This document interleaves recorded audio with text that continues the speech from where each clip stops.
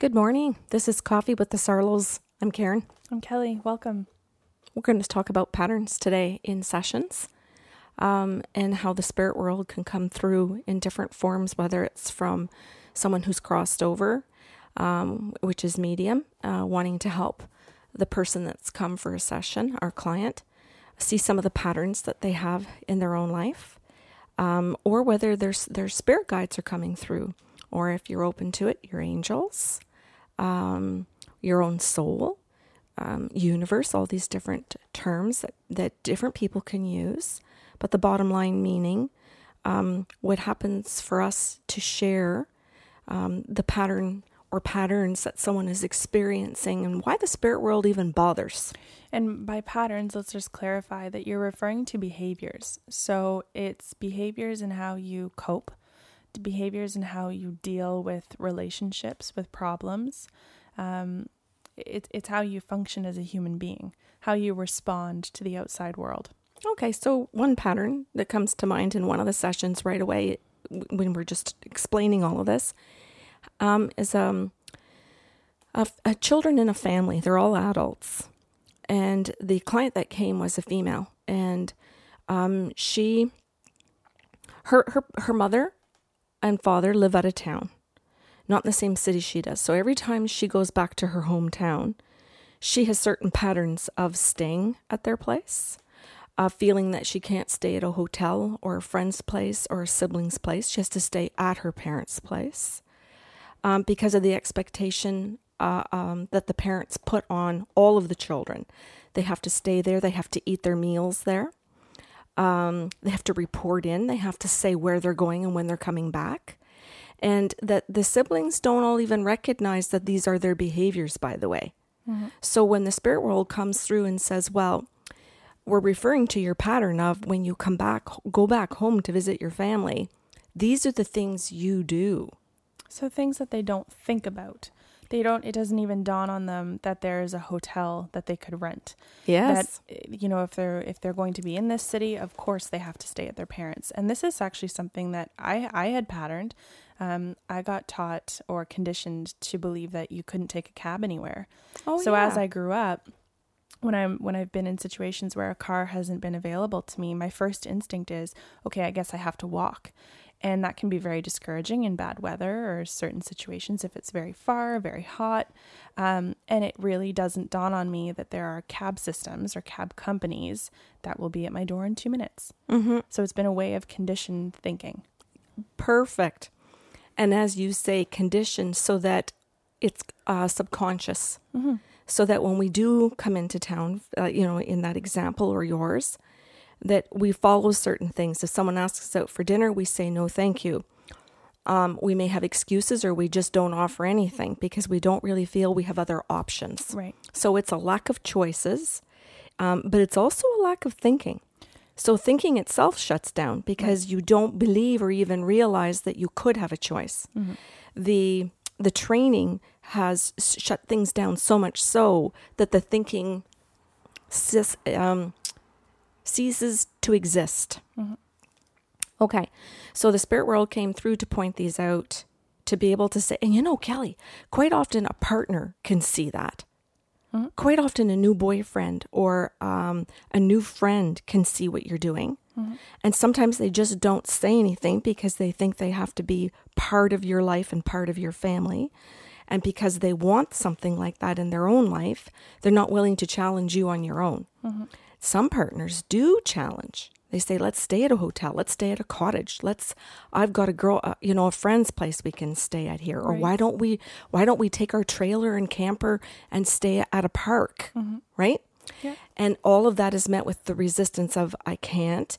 And underlying all of this is shame and guilt. Well, I was going to say, sometimes it's not the thought of I can't.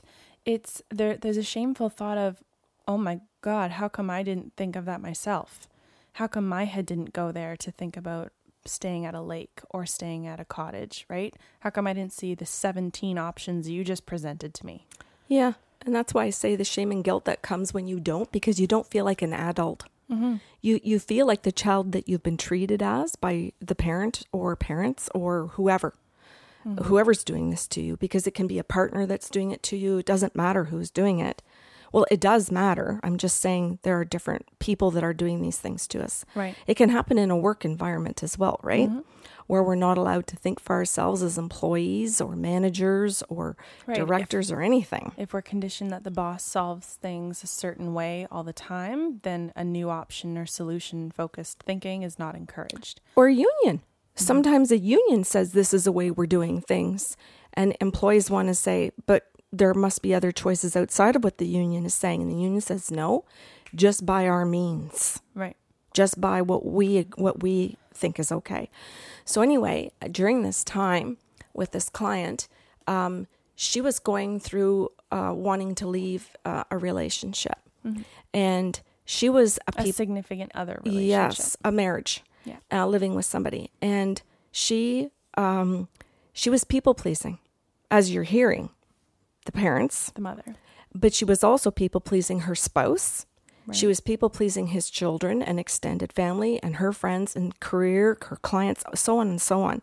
And so she wants to leave. She wants to start life over somehow. But she says to me, I want to start over, but I don't know what. I just know I'm not happy. I feel unhappy. And so her spirit guides came in and said she's depressed. It's not just unhappiness, there's a depression. And I remember thinking, please explain that to me. And they said, well, if you're consistently suppressed in your own thoughts, in your own willpower, in your own ability to think, then your brain stops functioning on that level to think for itself, to find new options. And consequently, there's a feeling of powerlessness, and that's your depression. Depresses and suppresses your spirit, your mind, and your soul, because you have to disconnect. You can't feel what you want to feel anymore. You have to feel nothing. So your people-pleasing puts you to sleep in your own feelings. And when the spirit world came through to express that to her, she sat there and I think she had to think about it for a long time to kind of figure out why she felt tired. So she said, well, I can agree with you if I think about my fatigue. Right. If I think about the fact that my back just keeps getting sore and I want to go and rest, I want to sleep all the time. It's like she wants to escape. So her guides came through to explain the pattern for her, how she created that in her world, and how her family around her was creating it. I'll say in her childhood. But as an adult, she didn't find new tools to change it. So she finds a partner who allows that to continue, and he's codependent as well. And he's a people pleaser, but he can go from people pleasing to bullying, and she goes from people pleasing to extreme people pleasing. Right. She just revs hers up even more. I'm going to be even kinder than you are. And he's like, well, then screw that. I'll just have temper tantrums. So it becomes a battle in both ways that they try and people please. Okay. And now she's fatigued and says she's done and she wants out. But as soon as she shows up for the session, the first question she asks is, when am I going to have another partner? Of course. When's the next guy coming? If I leave this guy, can I find another one fast? Or can I stay here? And again, the spirit guides come through and say, but that too is part of your pattern. Is to jump from one relationship to another? Without working on yourself in between. Okay. Hoping that if you just start over with somebody and you start at a lower level of people pleasing, that you're not going to feel as trapped because he won't be used to all of these things. So there will be a newness to it. And that's what she was looking for. But thinking that she had walked away from something old and that she didn't want anymore. Which I think is so cool that the spirit world, her own spirit is coming through to say, this isn't about him. This is about what you're doing. Which I like. Because then it's not blaming. It's not victimizing yourself. Right. I think that's what happens to a lot of people that come for sessions, or when spouses have sent their significant other to see us. They think that it's going to be like a blaming them, and it comes back to pointing out who has started or who is facilitating the pattern. Mm-hmm. So where are you wanting to go from here then? Because you talked about a couple things when we suggested, sitting down and having this conversation this morning. And you had talked about emotional intelligence. So if we're talking about suppressing and depressing the brain, then do you want to launch into how that affects our emotional intelligence? Yeah. Okay. Do you want to start? Or do you want to add anything? Do you mean to what's already been said, or anything? Oh, well, I think this might be a very confusing podcast for a lot of people, because you threw out so many different kinds of dynamics in that one example, or I'll say using that one woman as an example, because there were patterns that were started from the immediate family, patterns that carried into the significant other relationship, and they kind of interwove back and forth. So I think some people have a hard time kind of detangling all of it to see what each pattern is. But that is what happens, right? When you're talking about where you stop thinking for yourself, all the unhealthy patterns tangle together, and you can't untangle one at a time. It's and I think this is really fascinating, is that a lot of people will jump into the self-help books and think, I'm going to figure out my codependency first, then I'm going to figure out my my addiction, then I'm going to figure out, and you can't take one thing at a time, because all of them are entangled. That's why I like the sessions, because if people give it time and can come back and work again and again, they actually get the examples from their own soul as to what they've done. Mm-hmm. And not to blame them, and not to blame the parent or the partner, but to just put it out there in a way that is non-judgmental, mm-hmm. but in a way that you can see your own part in it, and in a way that you can see how the other people played into it. Right. And where they're there, if you want to refer to it, Kelly, like as role playing, if you think of it as watching a play or a TV show, how if you learn to watch TV shows to learn to use as educational tools, what can you learn from them instead of just being entertained by them? It brings your brain to a different place of processing things. Mm-hmm. And how in the sessions, your spirit wants to help you and breaks that down. Which I guess what I'm saying too is one of the reasons why people book more than one session. Mm-hmm. Because you need the tools. Right. And your spirit knows better than anybody what the tools are that you need. Mm-hmm. Mm-hmm. I think this is a scary topic for a lot of people, because as you start to work, or if you want to work on yourself, or someone who is, when you've been suppressed or depressed for so long, anything that's pointed out to you, such as a pattern, your go-to emotions at that point are typically, like you said, shame or guilt. And so there can be a really big roadblock in wanting or even feeling able to move forward, because of all the emotions that you've become numb to, shame and guilt are not one of them.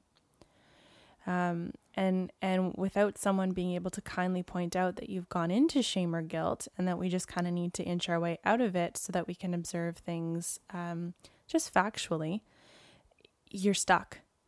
You're really stuck, and that's typically where the cycle happens all over again. It starts all over again, and you go back into the people pleasing and back into the old patterning. Yeah. And I think that's why I love the energy healing part. It's why I come back so many times to be able to say to people, you're not alone in this then. Right. And that's why it's different than therapy, because there is the whole component of helping them with the emotions, the chakras in the body, the organs, and the energy healing. Mm-hmm. And why it is absolutely necessary. Mm-hmm. That we don't just do the channeling and leave them with the message and say, here you go, here's your mess. Mm-hmm. There you go out the door. You've spent your hour, off you go. We don't do that. The energy healing helps them for days and weeks and months and years after their session. Mm-hmm. So talk to me a bit about talk to everyone a bit more about emotional intelligence, because you haven't really dived into that part. Well, I guess one of the big things that comes up at the very beginning when you want to talk about emotional intelligence is a willingness, which is what you've said. Mm-hmm.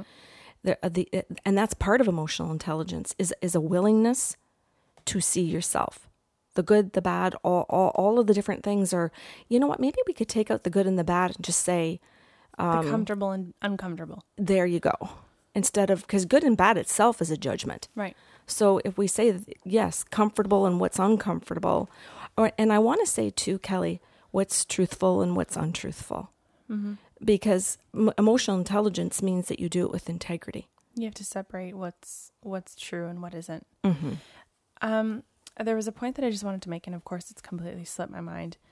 The kind of the oxymoron that's presented when we talk about emotional intelligence, because we're saying emotional, and then we're saying just to look at facts, which kind of really means being able to take emotion out of it for a couple minutes, just to be a good observer. And that's where I think you're saying what's truthful and what isn't. Yeah. You have to be able to observe what is and what isn't. Mm-hmm. Then be able to identify what that makes you feel. Mm-hmm. Right? So, and I've said this before, you can't heal it until you feel it, but you have to know what it is first. And as you say, it has to be the truth, because quite often we might take a story and say, he had an affair, she had an affair. This makes me angry. This makes me feel this. But they don't want to go underneath all of that as to what occurred in the relationship before the affair. Right. Where each of them can take responsibility for different things that occurred in the relationship. Or not. Mm-hmm. If somebody just truly did, and there was no other basis underneath it, but what you want to do with it factually. Mm-hmm. Yeah. Okay. Keep going? Yeah, like in sure. different areas? Well, I think, I love Jason Silva. Mm-hmm. And we've talked about some of the things that, like his speeches on the internet, and if people are Googling him, how he likes using proper terms to educate people. Mm-hmm. And as I said earlier, the term hedonic adaptation. Yeah. Meaning that when you experience something over and over again, repetitively, that you become immune to it. You become desensitized. You don't feel truthfully anymore. And that in our own existence, so going back to that woman who's going back to her family each time she comes to town, she becomes so desensitized to the behaviors of her parents that she doesn't feel her feelings, or she feels them extremely, but constantly does the same thing over and over again, hoping that her feelings in the situation will change. Mm-hmm. So she doesn't try anything different or new. Right, because like you say, and maybe it's just wording it in a different way, she doesn't even realize at that point that she's making a decision. She just thinks she's like, it's just a behavior, but she's forgotten that there was a decision made in the process. Which in this case was to stay at her mom's and obey. Maybe one of the very first decisions she made underneath all of that was to always obey a parent, that person. So whatever they say or do, to obey that. Is that good? Sure. Okay. Because you got to keep going underneath it. And that's the emotional intelligence part, is being able to see it step by step and say, geez, if I'm always coming to town and I'm always staying at my parents', I always eat my meals there, blah, blah, blah. I don't realize I have choices. I made one choice once, and it's like the default choice. Right. Right? Mm-hmm. But I still have an opportunity to make choice every single time. Mm-hmm. I just keep making the same one. Right. Okay. I love this. Oh, okay. I'm just hoping that people are listening to it, and if they don't get it, that they can replay it until they get it. Mm-hmm. Because we do it in so many different circumstances and situations. I'd like to bring up an example of one where this woman then created back pain. And I'll say, people might listen to this and say she created her back pain. She does create back pain, even though you haven't listened to the first 60 podcasts. Yeah. We create the back pain, or she does, so that now when she goes home, she's able to say, I can't stay in that bed anymore. The mattress is terrible and you won't buy a new one. So I'm staying at my husband's parents' place. They have new beds. Mm-hmm. Or I'm staying at a hotel. The mattress is better. Is that good?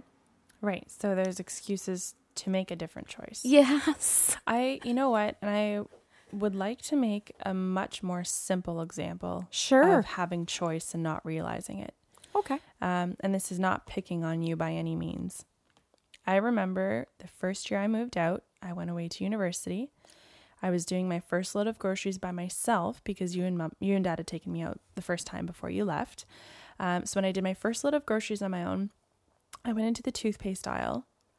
And for what felt like the first time in my 18 years of existence, I stood in front of all of the brands and went, oh my God, there's so many.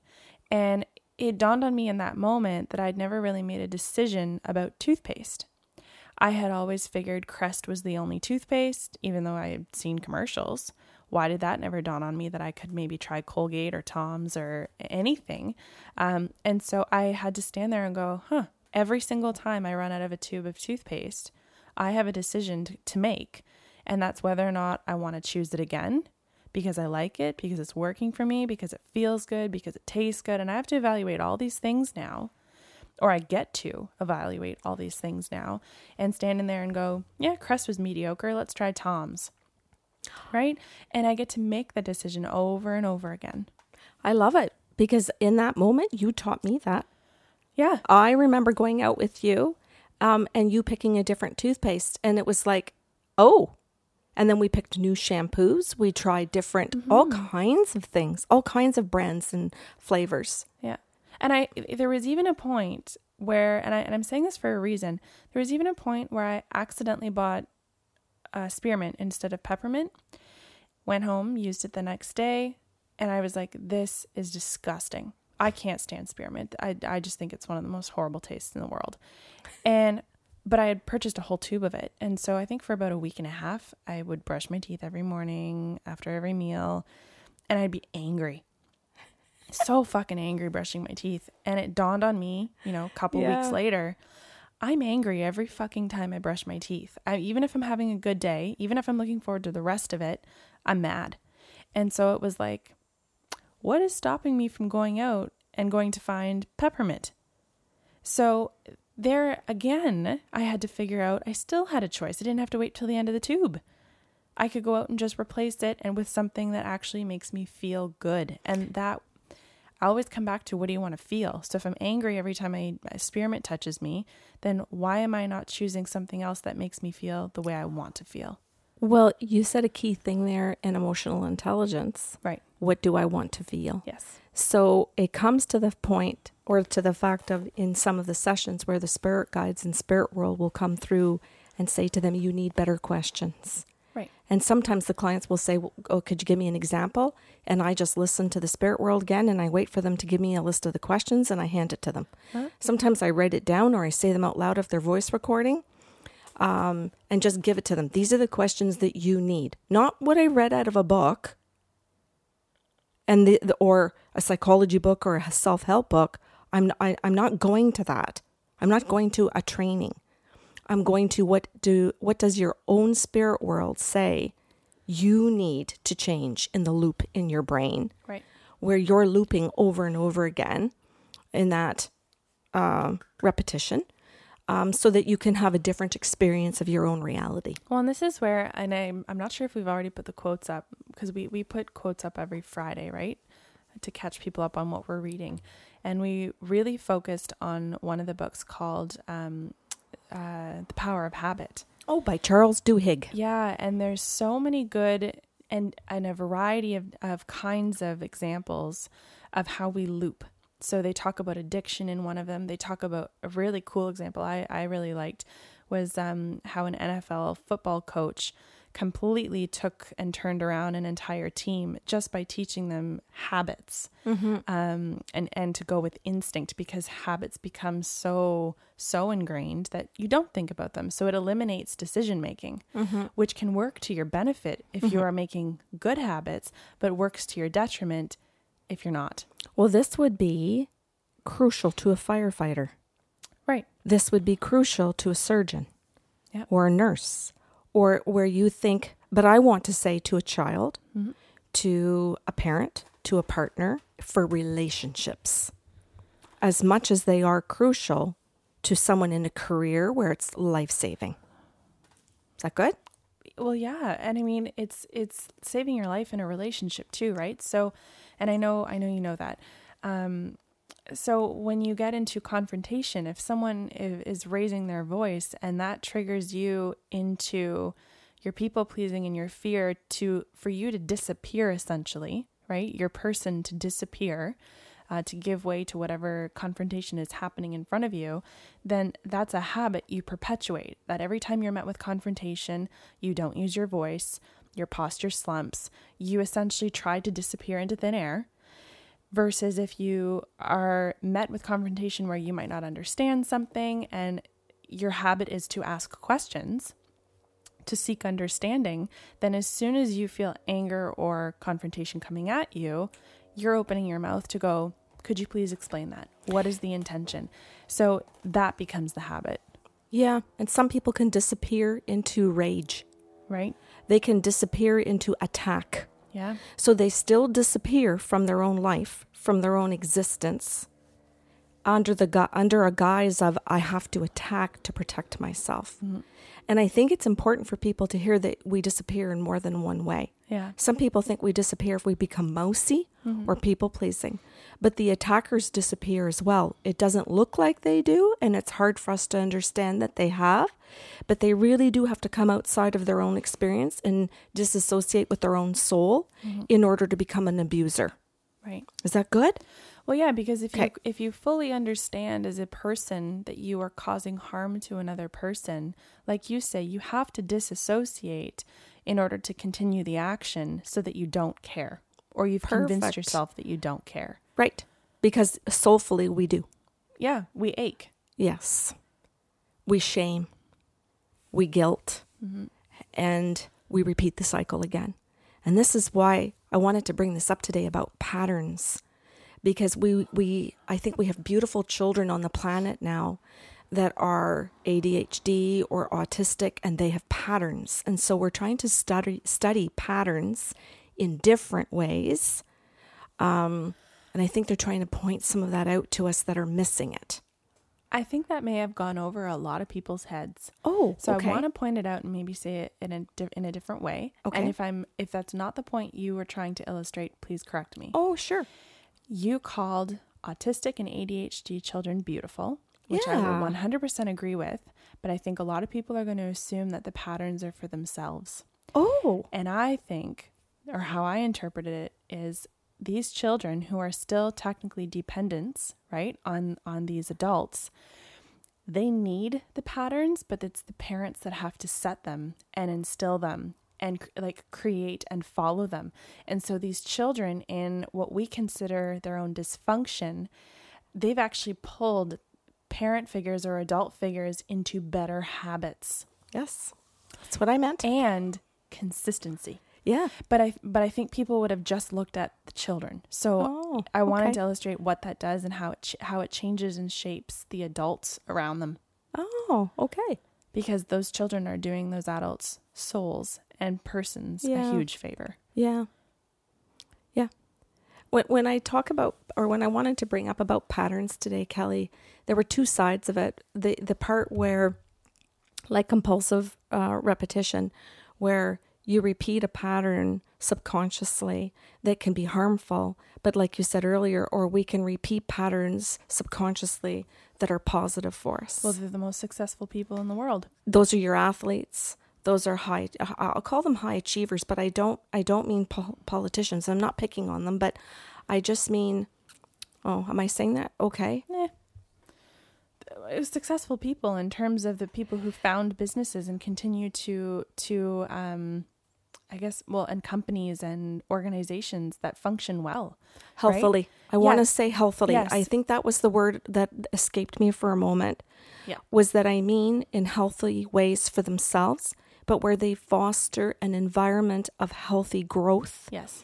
For everybody around them. So if there's a healthy environment in a home or a business, or even just outside in the community in some aspect, like a mayor that fosters healthy growth for the whole city. Right. What that means. I think about, and I know it's one of my only examples, but I think about Chip Wilson from Lululemon, and I know you credit him with a lot of your life being saved. How he created an entire culture for his employees alone to grow, to better themselves, to have great interpersonal relationships personally. And what that directly does immediately to the relationship they have with their guests that walk through the store and have a customer experience, or what they call a guest experience. And so by fostering a healthy lifestyle of his employees with one another and their community, they provide a guest experience like no other company ever does. Well, now, how would that be if we took that term, customer experience, and said boyfriend experience, husband experience, child experience, student experience, and asked them how they were enjoying it? Sorry, that was kind of a really sinister laugh. But just really meaning that if I'm saying to you, so Kelly, how was your daughter experience? How am I providing this daughter experience? These are the questions that I love so much, that I've learned over the last 6 to 10 years doing this work, listening to the spirit world, to spirit guides, people who've crossed over as a medium, asking all of these questions. And at the beginning of it, how I lacked asking the right question, and how the spirit world loved me enough to teach me, come on, Karen, ask us a better question. Ask us a better question. And a client might say, so is my husband having an affair? And the spirit world would say, ask us a better question. And I would be like, what? Is that's what she wants to know? No, ask her to ask you a better question. And I would say, well, your guides are wanting to ask you if you can ask a better question. Okay, well, I guess if I had to ask a better question, I just want to know if he's in love with me. Oh, okay. So does it actually matter if he's having an affair, or does it matter if he's in love with you? Because if he's not in love with you, or he is that really the bottom line as to whether you're going to stay or leave? Right. Whether you're going to work or not work. Is that good? Yeah. And I like how the spirit world helped me change those questions, so that in the sessions we could come to something far deeper, faster. I was going to say more faster. Have to stop myself. 2-year-old Karen arrived. More faster. Yeah. Yeah. Anyway, is there anything else you'd like to add, or do you feel that's good for today? No, I think I could always talk more, but I think sometimes I want to end it to allow for more questions by listeners or comments, because we can always take it in different directions, and maybe we haven't thought of that area just yet. There are lots on my mind right now. I just sometimes look at the timing of a show and think if it's half an hour, that's about good for people if the topic is something like this. I've probably already taken several deep breaths. Yes. And I realize too that it may and can create in people a high level of anxiety. Yeah. And I think that's normal for people to feel levels of anxiety when someone's talking to them about emotional intelligence. And I think it's important to hear that if somebody is struggling with anxiety or depression or panic attacks, that is a very clear sign of a low level of emotional intelligence. Right. And that as they're given the tools, new questions, new perspectives, and sometimes from other people, professionals, but also can be from coming and seeing you and I and speaking to their own soul and guides, that as you get different tools for that toolbox, we always call these things your different toolboxes or sandbox to play in, that you get to move out of those levels of anxiety and depression or physical pain, because your spirit loves you. And that was the thing that I wanted to say before we end this podcast. In this whole experience of connecting to the spirit world and hearing all of these ways and how they've changed my level of emotional intelligence, and I think along the way yours and Andrew's and everybody around me personally, but also maybe not everybody. Okay, and my clients. Well, yeah, because it's always a matter of choice. That I have felt loved. Nice. And that in this process of raising emotional intelligence, the greatest thing that I have experienced in it is deeper love. Absolutely. And a deeper sense of peacefulness, calmness, where my mind doesn't race or worry or go into panic for any situation anymore. And I think it's something that a lot of people are seeking to try and find. And eventually, sometimes because of a lack of understanding or emotional intelligence, and sometimes even on the part of physicians, that instead they're medicated. And instead of given different tools or in a different experience. Yeah, good point. Okay. You want to leave it there? Yeah. Okay. I will end the show today. So if you do have questions or comments based on what we've talked about, if you feel we've missed something or there's something that really hit home for you, we'd love for you to share your stories and your questions. You can contact us at info@bysarlo.com. Otherwise, we will talk to you guys again on Saturday.